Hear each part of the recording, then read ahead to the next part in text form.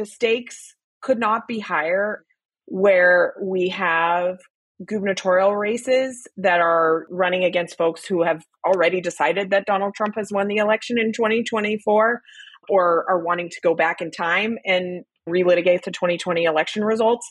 As we look at state races and the importance of those on the future of the country, and folks that kind of believe in an open and free democratic system and those that don't, it's going to be extremely important to protect those folks and the candidates who have stood up for voters and democracy.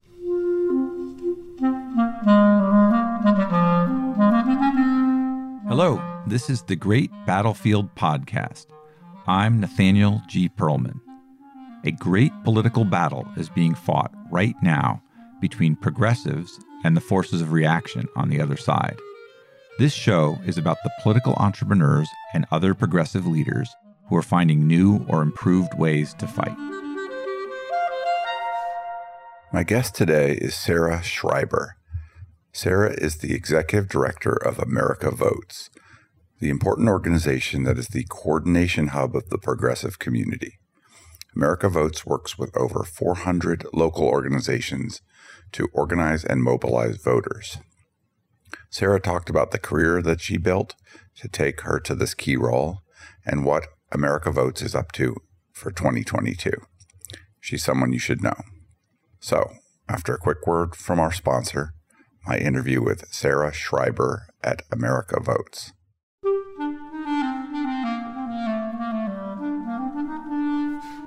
Check out the large, detailed, and high-quality political data graphic posters from Time Plots.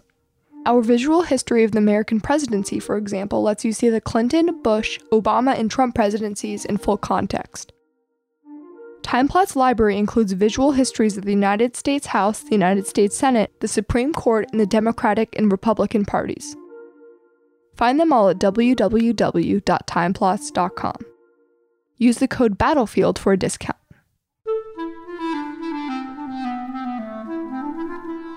Sara, would you mind introducing yourself and giving me a quick biography?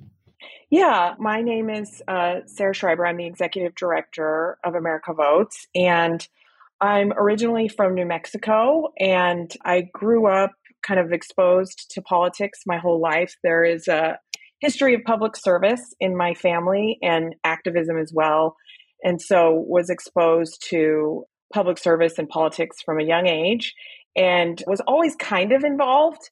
But one of my first jobs out of college was working for NARAL in New Mexico and helping to support the development efforts there. And I really got very interested in working with this issue organization and the community that you met through that. And that really kind of like spurred me to have varying jobs across my career in both public service and issue organizing and campaigns. I've been with America Votes for about the last 12 years, which is a long time, and I've served in different capacities at America Votes. And that's a little bit about me. I really like it when someone stays for a long time at an organization, which is not in the fashion so much anymore. But I think it's so valuable to have somebody who's played different roles and learned it from the inside to run it. You really know something different when you're steeped in an organization that way. And I appreciate that when I have someone like that in my organization or when I talk to someone in another. It piqued my interest when you mentioned about your family, that they have a history of interest in politics and public service. What specifically were you referring to there? My grandfather was in the House of Representatives in New Mexico and had a couple of runs for different offices in New Mexico. And then my mother was the first woman lieutenant governor in New Mexico and the chair of the party before that in 2000. So that was right in my kind of formative years in the 90s and early 2000s when all of that was happening. And so I was involved with that through my family and watching and absorbing all of that as well. It seems invaluable to have that kind of experience, to have a parent or a grandparent or both who participate at a high level in that way. It makes it seem doable And it puts it as something that you can do where most people don't think about participating in politics in a kind of a professional way. How do you think that changed you, seeing that in your mom, et cetera? Well, I think I did get a lot of that up close exposure to what it means to go to a county party meeting and meet the folks who are doing this as part of a love for civic engagement and belief in a core set of values that they want to see advanced. And I was able to meet these folks at all these different events across the state, whether it was like a fair or a county party meeting, as I said, and really see it and their enthusiasm for the efforts of the Democratic Party at that time in New Mexico, or as I grew up working with issue-based organizations where you see folks' commitment and enthusiasm. And so I think that really showed me what was possible and that it can be fun and there can be a lot of joy in this work and that community is a part of political and issue advocacy work. And I've certainly found that to be true in my career and in the independent side. You mentioned I've been at America Votes for a long time, and I think the community is a big part of that, both within our organization, but with the broader coalition. I remember I at like 19 or thereabouts, I went to the state convention in Colorado, state Democratic convention, as a delegate, out of the precinct up through the various levels, and just watching the show and watching how the politicians navigated and led and kind of corralled people. It's an experience. It's so interesting. And it probably gave me a perspective I wouldn't have had otherwise. I noticed that you went to the University of New Mexico. I did. What did you study there, and was that a valuable experience? I love the University of New Mexico. I'm a very proud alumnus of the university. I studied communications and women's studies.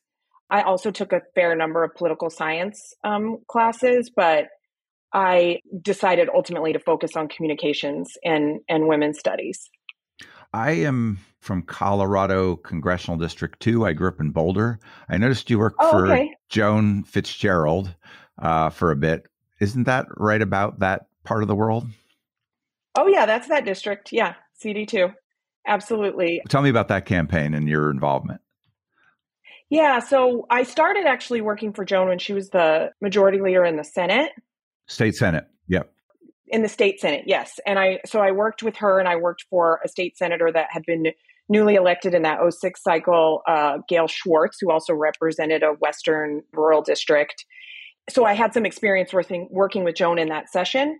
And then when they were putting the team together, her chief of staff, Mary Alice Mandrich, asked if I wanted to come work on the campaign for the primary. It was a tough ultimate loss for us, but it was a really good experience for me. And at the time, I mean, numbers have soared so much as far as what candidates are raising, but at the time we were raising unprecedented amount of money to get Joan introduced to the voters and get our message out. And that was a really fun thing to be a part of. And I maintained a really good relationship with Joan and continued to work with her actually when I first started at America Votes. We worked together at America Votes. So that was, a rough and tumble kind of primary for sure. Joan is a really tough woman. And I think that in that primary, she was able to work really hard, connected with a lot of voters. It is tough to run against a self-funder for sure. That was Jared back then, right? That's correct. Yeah. That's right. It's the current governor of Colorado, Jared Polis. Yeah. Correct. Yes. What was next for you after that? So kind of immediately after that, I had some short-term work on ballot initiative, no shortage of those in Colorado, as you know. And so I worked on a ballot initiative right after that. And then I came here to Washington, D.C. to work for a representative from New Mexico, from a different CD2, Southern New Mexico. I worked for a representative named Harry Teague, who won that seat in 2008. And represented basically the bottom 2/3 of the state. So another big rural district and a battleground district. It has remained, and even more so this year, as you know. How did you originally connect to American Votes as a employee? So it's funny. I had some exposure to America Votes when I was talking about working in Colorado. Before I worked for Joan, I worked for a local organization that was working to expand funding for schools in Colorado, and it still exists. It's called Great Education Colorado, and it's a parent organized organization that, as you may know, Colorado has a lot of funky funding rules, and there is a real need for advocating for funding for schools there, as there is everywhere else. During that cycle, I went to go work for an organization that was also doing independent work on the gubernatorial campaign called Communities for Quality Education, and it was a 527 effort. I sat at the America Votes table, which had just started in Colorado in 2006. So I had some exposure to what that table atmosphere was like and how folks could share information and work together towards common goals. And then while I was working on the Hill is when Joan became president of America Votes nationally, and their executive director, Greg Speed, was also working for America Votes, was executive director of America Votes at the time, and I had worked for him in a previous cycle on some of those campaigns in Colorado. So they both knew me. Joan was coming in as a new leader, and they came and talked to me about being a development director for America Votes while I was working on the Hill. And it seemed like at the time that would be a good way for me to stay engaged in politics, but have a longer term job. I was going to be able to work with two folks who I'd worked with before and enjoyed working with. I had Greg on the show a couple years ago, so I've chatted with him a bit. What is the difference between the president and the executive director in the America Votes world?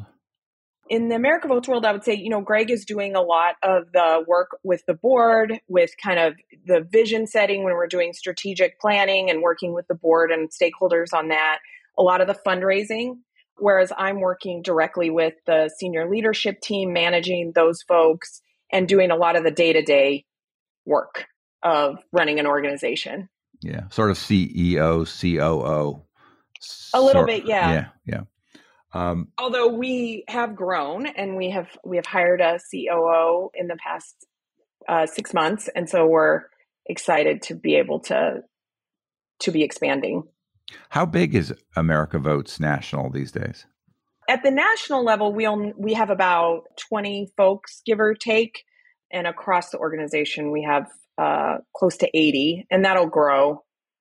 Tell me about the path within the organization that you've taken. So you start out in development. What did you learn there, and what did you learn in the subsequent roles as you moved up? It was a steep learning curve. When I joined America Votes, I had come over from the hard side, which is a totally different kind of fundraising. And I learned a lot about kind of talking to donors about the value of an independent infrastructure that's focused on voter turnout and what our coalition looks like. And that takes time. And it is different from a hard side campaign. And so I began to learn a lot about that. And then just really getting steeped in the organization as development director, you get the chance to meet the amazing staff across our states and get an understanding of the programs that partners are running and what the plans look like. And that was really invaluable as an education springboard for me at America Votes. If you were explaining to a potential donor what the mission is of America Votes and why that kind of infrastructure is important, what sort of things do you find to be persuasive? How do you sell that? We, as you know, kind of talk about ourselves as the coordination hub of the progressive community. And I think when we're talking with folks and anybody who we want to talk to about what America Votes doing, it is impactful that we work with over 400 state and national partners, both at the state level, but then also at the national level, and that coalition represents a really diverse group of organizations that may be connecting with different constituencies, but where they can come together around common goals. We help them get the most out of their electoral, whether it's issue or candidate focused campaigns that are on the IE side. And with that comes an unprecedented or I guess an unparalleled as well, kind of wealth of data and program information about what's happening in the states. And I think in particular, as the independent sides work and our group's programs have grown, to have donors be able to engage with America Votes, who has kind of a view across states, and can really lift up those programs based on what donors may be interested in, I think it is really impactful as we talk to folks, whether it's partners that we're working with or potential funders or things like that. I was talking to someone the other day who was trying to sort out what is valuable that you can contribute to in progressive politics. From your perspective, where ought a donor give money in your world and in civic engagement, et cetera? What is being done under your umbrella or outside of it that you think matters? I think there is so much remarkable work going on within our coalition, and there are so many amazing programs happening at all levels of the independent campaign infrastructure, whether that's ad testing and media or, things that are happening around the digital world. What I can speak to and what I think America Votes really tries to lift up, and particularly when there are so many ways to contribute out there and so many things that folks can focus on, and the variables are changing so fast. I think one thing that we really try to do at America Votes is focus on our lane and what impact our lane can have. And we work with our partners year round on robust plans that kind of identify what a path to victory can look like in the state. And the program recommendations and the programs that we run towards those plans are directly focused on field and direct voter contact. There is a real value in meeting voters where they are, particularly voters who might be hard to reach through other mediums, or if media is saturated, which is so important. And we do need to be saturating the airwaves at every turn. But I think we have on the IE side the ability to run these robust direct voter contact campaigns, primarily through door-to-door contact, that give us an advantage that we may not always see on the other side.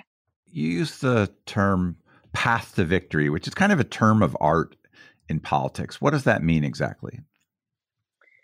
That is taking a look at the landscape as it exists and kind of identifying how you get to a win number, and looking across different historical performance of groups, what's possible in the landscape, if there are groups that are coming online that may be able to engage constituencies that have not been engaged in the past, and kind of taking all of that together and determining what a win number could look like and kind of where we need performance to be across various regions, demographics, all those types of things to get to where we want to go. And our state directors and our national data team, I would say, are some of the most talented individuals at taking a look at what that landscape looks like and laying out what that path to victory needs to look like. And I think part of that is the unique offering of America Votes, where we have folks who have been in these states for many years in different capacities, and maybe as the America Votes director, and have been able to see the progression over time of the electorate, and also have, a unique understanding of what the groups on the ground are doing and what those programs look like. So I get the sense that as a team, we sort of are pushing really hard to get to that path to victory, to that win number. And that's like a goal that we've set. What I sometimes hear in the reporting after the election is, we got to where we wanted to be, but the other side surprised us. And the turnout in the white working class or whatever, conservative rural areas or something, was way higher than expected. And we made our win number, but we lost. How do you think about getting that number right? Like, who does that? What's the mechanics of that? And how do we make sure that it's set to a number that's reachable, but it actually results in democratic victories? Yeah, well, I think that's definitely a fair question. And as far as variables kind of coming to pass, I think one really important part is taking that analysis after the election. And, we're producing robust voter analysis across all of our states to kind of see what the lessons learned from the last election are. and building that into the path to victory, kind of moving forward. And then, Nathaniel, I think one of the big things here is not defining that path to victory and making it a stagnant number.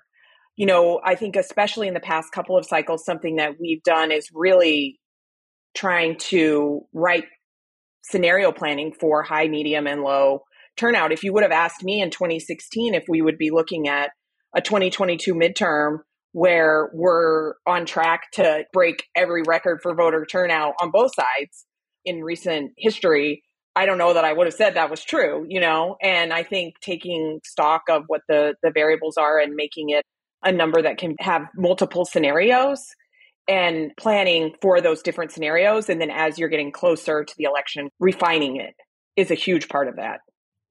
So you're continually looking at indicators of turnout and changing that path to victory or that win number. Is that what you're saying? Yeah. And I think, and what the overall turnout numbers might be, that's definitely, when you talk about an art and not a science, I feel like that's something people are continually taking in, and our folks are continually taking in results from primary elections or what the new voter laws are saying and things like that, and just trying to make sure that we're taking in all those variables to see what turnout is going to look like and planning accordingly. And I think we're at the point in the cycle where we're comfortable in saying that it's going to be high turnout across the country. Which is something unusual in a certain respect about a midterm, but probably speaks to the incredible polarization and passion that both sides are feeling. One side feeling like they were cheated out of the presidential election to a large extent, and the other side, I don't know, how would you characterize us, worried that the bad guys are going to come back into power?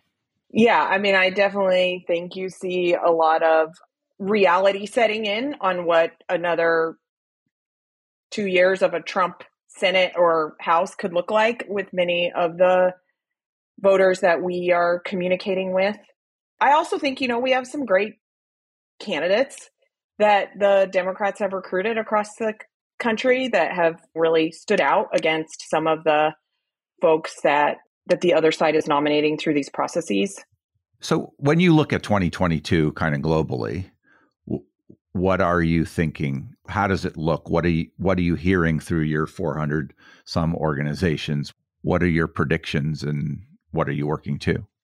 There's no doubt that this cycle is full of unprecedented variables. And I feel like anybody who tells you they know what's going to happen or what's going on should probably give caveats to that.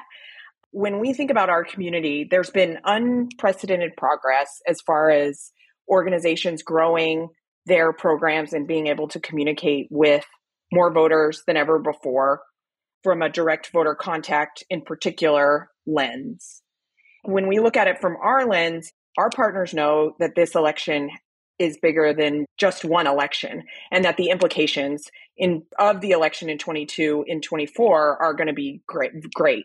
And so I think that the stakes are very clear, especially when it comes to some of these state offices, as well as obviously congressional control. And that this is a year that's going to be all about turnout. That is where midterms are won and lost. And typically we have seen in past midterms, preceding 2018 in particular, it's like, how low can you go? And this year, as I've said before, I think we're thinking about it is going to be how high is up and figuring out how to run a program that meets that. Our folks are definitely thinking big and starting kind of these direct voter contact programs earlier than ever before, and beginning to build the field apparatus that is needed to connect with as many voters as possible. And then also thinking about what we started in 20 around this spread out the vote strategy that was obviously very pandemic driven in 20, but has, I think, a lot of takeaways for 22 that can be really useful. And when we think about more people voting than ever before, the need to spread that vote out. And so what I mean by that is engage folks in vote by mail, engage folks in early vote, and really think about the election day as the last day to vote. to be able to kind of get those folks who have decided to take the action and vote earlier on in the process out of the universe, so then you can continue contacting more and more people all the way until that last day to vote on election day. And so I think with that kind of strategy in mind, and with our partners executing that already kind of at a pretty larger scale than 2018, America Votes feels like it's really important to stay with that lane, continue to drive that strategy so that we can engage and empower the most voters possible, particularly those who are oftentimes disenfranchised, whether it's young voters or voters of color, and connecting with those folks throughout the cycle around their plan to vote, and just engaging and empowering folks, hearing what's on their mind and talking to them about voting and all of those pieces that are going to be so critical this year. What you're talking about, if I hear you right, is it's a mobilization effort. It's identify who the people are that would vote for us and get them to vote. Does that include persuasion at all? To what extent do you think that there is a persuadable subset of the electorate, and how does that fit into your planning and thinking and targeting? So I think it's worth kind of noting here, when we think about some of the voters that we're talking about and that our coalition is particularly focused on this year, is what we would call kind of like the blue surge voters who opted out in 16, but maybe voted in 18 or 20, or were new voters in 18 or 20. And there's about 25 million of those folks across the country.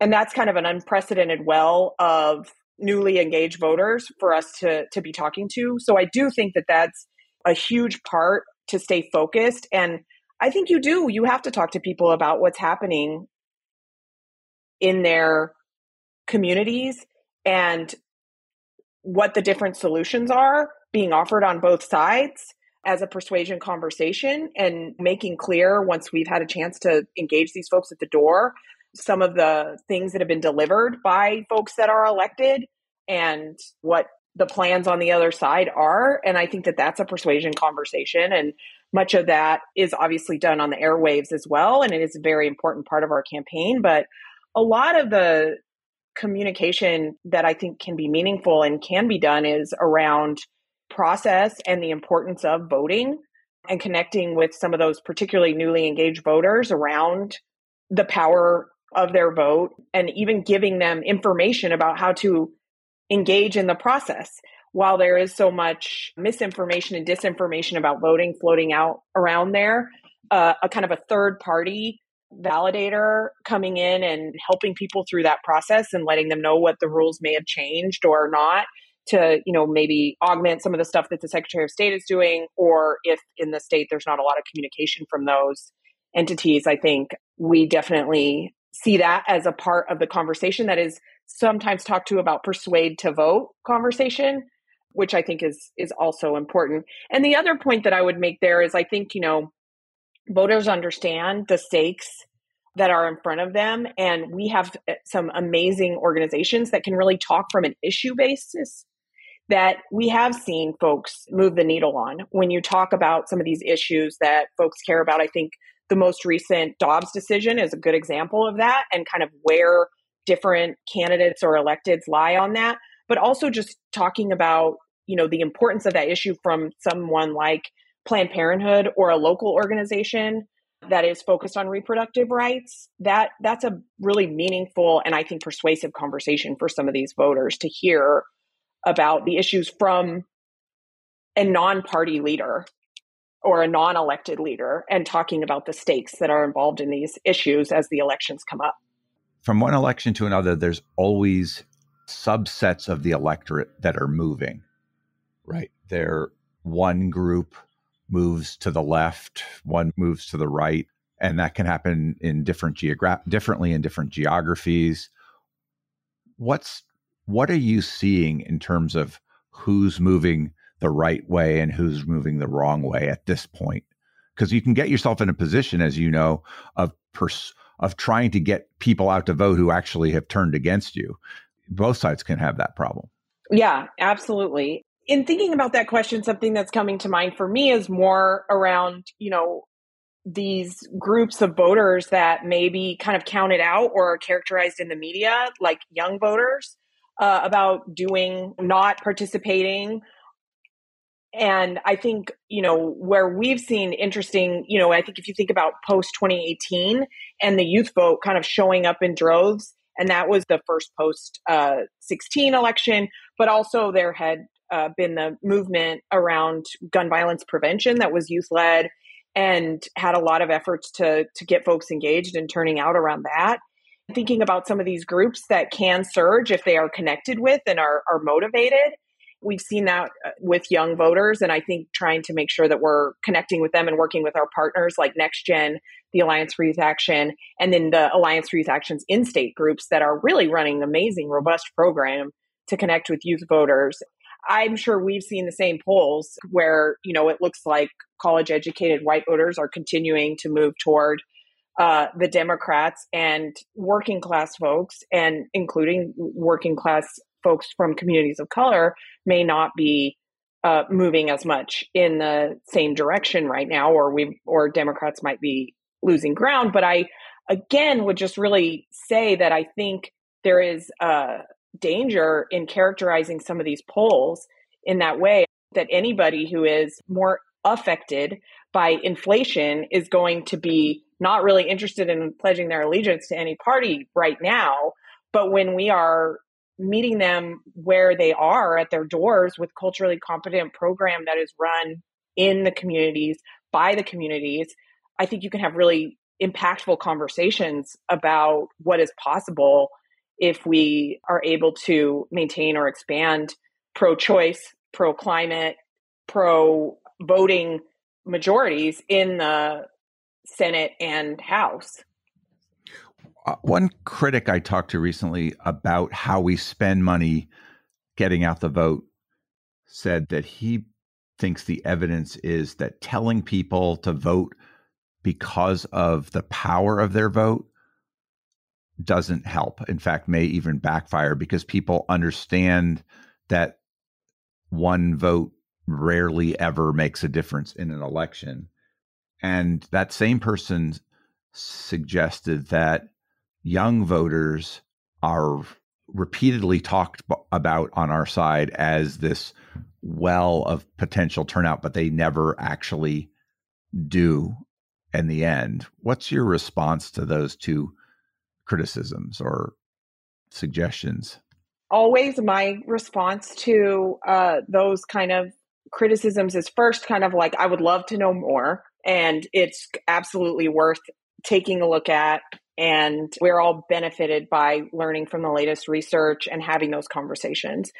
But I do think that whether it's characterized as the power of their vote or what's at stake in the election, I do think that we have seen impactful gains from robust field programs where folks are talking to voters at the door about how to vote, when to vote, where to vote, what's at stake from the issues that might be affecting their community. And I just think that there is no downside to connecting with folks and continuing to talk to them about being civically engaged. We're seeing unprecedented turnout right now, but the number of people that could be participating in elections could be much greater. We feel like there is enormous value in the direct voter contact, and that airwaves do become saturated, and there is a limit on that as far as harder to reach voters, and interrupting that and getting to the door with a face-to-face conversation has power. But we're always interested in studying our programs and running experiments to the extent that they don't affect program, and learning. And I think we have learned over cycles on how to do this better. And obviously America Votes works to coordinate all of our partners so we're not all on top of each other when the big Canvas programs are running, and coordinating turf so we're getting the most impact out of these conversations. And then on the youth vote, I mean, that one's just such a hard one for me to really except because I just don't think the investment has been made in communicating or connecting with young voters to say whether or not they never show up. And I don't think that the data supports that from, particularly in 2018, I think we did see a big surge. And we're getting ready to go into election that is going to be won on the margins in a lot of states. And I think that all of the kind of turnout that you can do with all the different groups is going to be really, really important in putting it over the edge. And direct voter contact, it can move the needle. And I think particularly in close elections, it's really important and a unique advantage. Do you think you have enough resources to do everything you want to do? I think that we can always raise more. We can always put more funds to use. I could tell you that we have gaps that we are raising toward in all of our states to make sure that our partners programs are fully funded. So I think that is no, I don't. Do you have a strategy to fill that deficit, or is it just like take it for granted it's not going to happen? I don't know what the mix of where you get your money is, but I've heard, maybe a little bit less of late, but donor fatigue on our side and people feeling like we're doomed on this midterm and why throw good money after bad, and sort of like depressing thoughts about funding. What's the reality as you see it?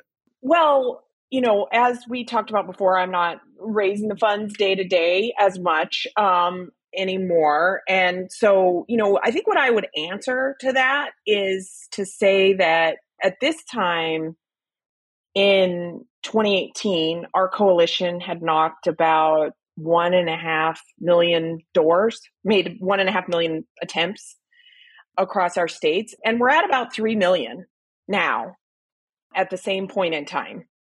There is robust program running in states. And I think that institutional and individual donors alike understand the stakes of this election and have invested in programs that are helping to engage and empower as many voters as possible. And we can expand that work and plan to expand that work. And we're going to have to raise the funds to do it. And we want to work with our longstanding funders to do that and folks that are looking to make a difference in this next election cycle by engaging as many people as possible. So that's my take on that.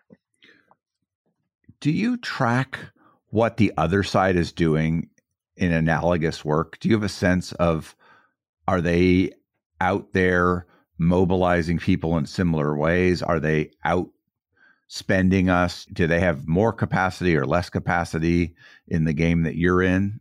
What's your sense of the balance of efforts in your world? I mean, we certainly heard in 20 that there was more door-to-door contact with because we stayed out because of COVID mainly, right? Well, so what I would say is we were hearing that, but in 2020, our coalition ended up knocking about 24 million doors, a significant amount of that in Georgia in the runoff.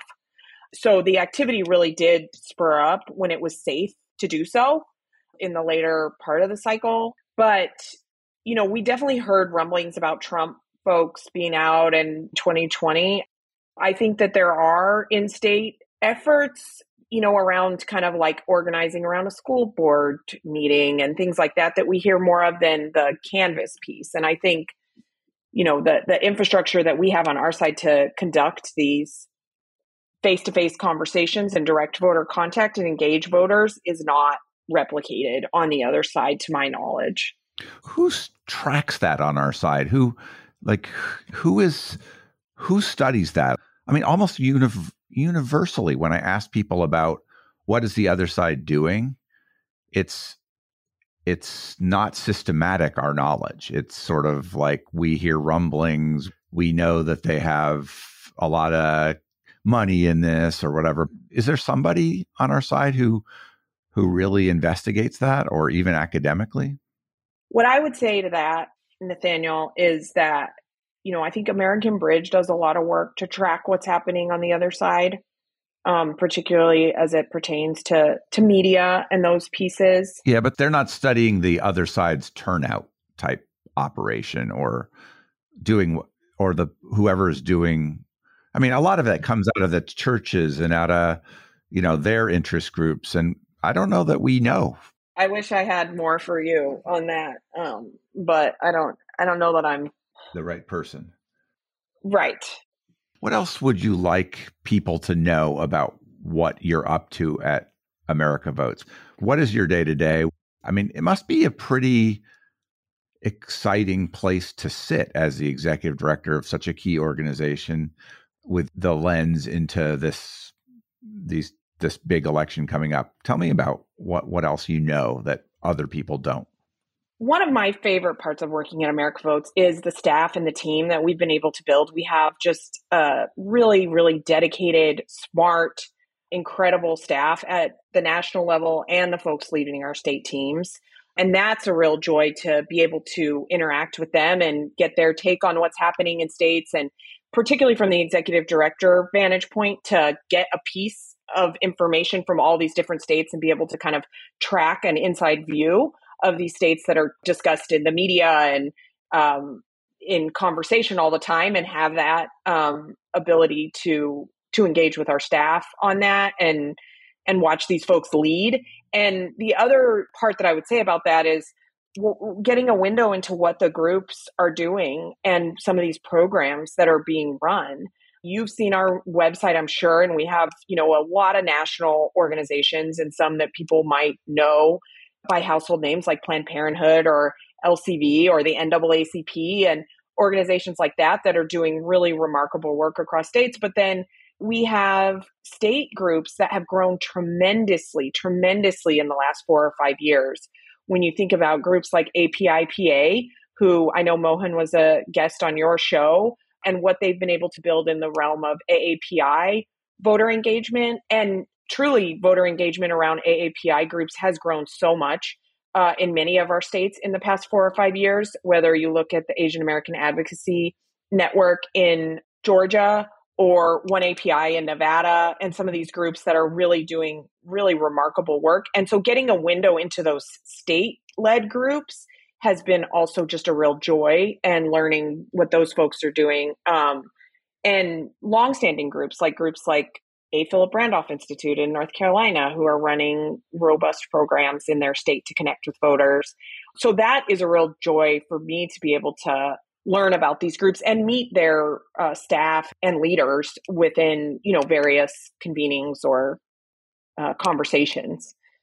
Do you ever get the intelligence, I assume you do, that like a key state is underperforming and you have to like reallocate resources there or change leadership there? Or like, how much are you involved, your organization involved in like recalibrating and fixing things when they're not going as well somewhere, identifying that and making something happen different? Does that happen? Yeah, I mean, I think a good example of that is looking at 20, where we recalibrate was the name of the game as we looked at getting back to the doors and direct voter contact. And, we might look at a state like Pennsylvania, where we have a lot of folks sitting around the table, but one of our national partners who has operations in that state wasn't engaged in the state table and would be able to bring some capacity to that overall in-state plan. And so kind of looking at that, saying, we know that this group is doing X, Y, and Z nationally, but they may not be doing it in Pennsylvania. And we want to help make that connection and get our state folks talking to them and see if this is a match. That has happened in the past, and it kind of grows out the coalition in state, and they might just not be connected for one reason or another. Things like that I think are important. One thing that I would say on that too, from a really macro level, are state directors and state staff kind of taking a look at what groups are on the ground more in the off year than right in cycle, and saying, why doesn't Ohio have a candidate recruitment organization? We should lead the effort on, helping to build something like that out, and then trying to connect with folks and build out those, our state directors take a lot of leadership in building out, along with other partners in the state, in building that out and building out kind of what different components could be that will help strengthen the coalition, like candidate recruitment or a communications hub or things like that. Is there a state that you most worry about currently? I think it's a tough year to pick one state, or as variables just seems like they change so much, or have changed so much recently. But, I think that the stakes could not be higher in Wisconsin, Pennsylvania, and Michigan, where we have gubernatorial races that are running against folks who have already decided that Donald Trump has won the election in 2024, or are wanting to go back in time and relitigate the 2020 election results. And so I think as we look at state races and the importance of those on the future of the country, and folks that kind of believe in an open and free democratic system and those that don't, it's going to be extremely important to protect those folks and the candidates who have stood up for voters and democracy. So I would say that I think those three states are extremely important. But this is a year when, like I said, we need to be consistently looking at the variables and what is changing and not taking anything for granted, obviously. Are you personally optimistic or pessimistic about the next two national elections? I am an optimistic person by nature, Nathaniel. So I have to answer that I am optimistic. And I feel like hope isn't always the hottest commodity in this town, meaning Washington, D.C. But if I wasn't kind of optimistic about what I've been able to see the power of this coalition, even in just the short time that I've been executive director since the 18 cycle, do, and some of the wins that we've seen in 20 and our coalition's role in that, on running robust field campaigns on the ground, then I would have to reconsider what I'm doing every day if I wasn't optimistic when I see what these partners are able to do and have done. I really believe in the power of our coalition and in our lane of being able to connect with a very specific subset of voters. We have really great partners that are able to connect with these folks who are harder to reach or may have been disenfranchised in the past, or are being disenfranchised. So that definitely gives me a lot of hope and optimism for what the future holds. You're sitting in a leadership position. What have you learned that you would convey to, say, a new executive director of a different national political organization? If they were going to ask your advice, what makes a good ED? What have you learned so far that you could share? Well, that's a great question. And I don't know if I can necessarily say what makes a great ED, but I think some of the lessons that I've learned are listening. And when you first start the job, listening and understanding kind of the programs and the culture of the organization is very important, and asking questions.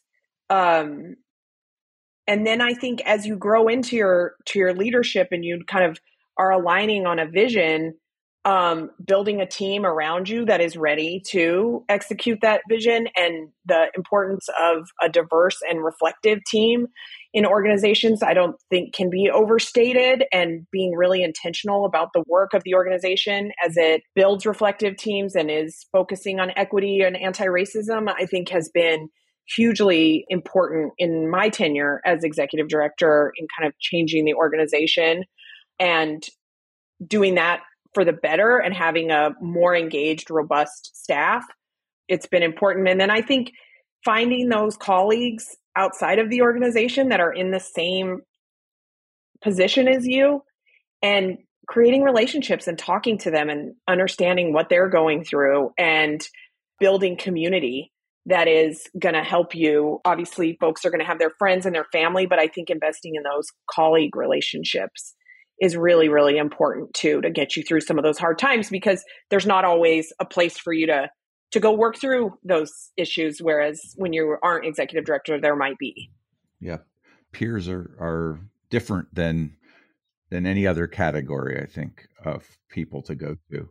I think I'd be remiss if I didn't ask you, like, your sense of the technology that your group's programs run off of. What are they generally using, and are they well served, or do you think that there needs to be a lot of improvement in the tech for getting out the vote and beyond currently? I do think that there's room for improvement. I always think there's room for improvement. I think that our community has built something unprecedented when we look at VAN and the ability for thousands and thousands and thousands of people to be trained on one platform that may transfer from campaign or organization to organization and holds a lot of the direct voter contact. As far as a Canvas kind of tracking system and ability for people to connect with folks at the door and use the technology to be able to do that, I think we've grown strides and we have a lot of people that are executing on that. I think that's been enormous benefit to our community and the work that we've done. In 20 in particular, we saw really great strides with calling and texting and what those tools can look like, and also what vote by mail application tracking systems and how those integrate with public websites and things like that to make the experience of the voter as easy as possible. But, right now, all of those things are existing kind of separately. And I think that we could continue to provide some holistic tools that are making the experience of the organizer even easier. Yeah, I think I would leave it at that. Is there a question that I should have asked you that I haven't? I think you've asked pretty much all the questions that I would like for you to ask. I really am appreciative of you inviting me on the show, but I don't think I have another real burning question. Well, it's been great to talk to you. Anything else you want to say? Thank you for the time. And, I appreciate being able to tell the story of America Votes a little bit and where we are this cycle, and appreciate you reaching out. Glad that you took the time.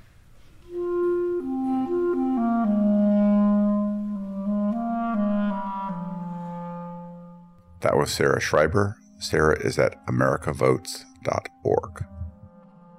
This is Nathaniel G. Perlman with the Great Battlefield Podcast.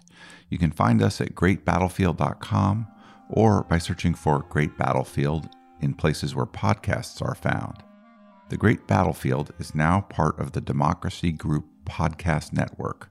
Visit democracygroup.org to learn more about other podcasts that cover democracy and civic engagement. You can also help me by leaving comments and good ratings on Apple Podcasts or elsewhere, and by sending me suggestions for great guests to nperlman@gmail.com.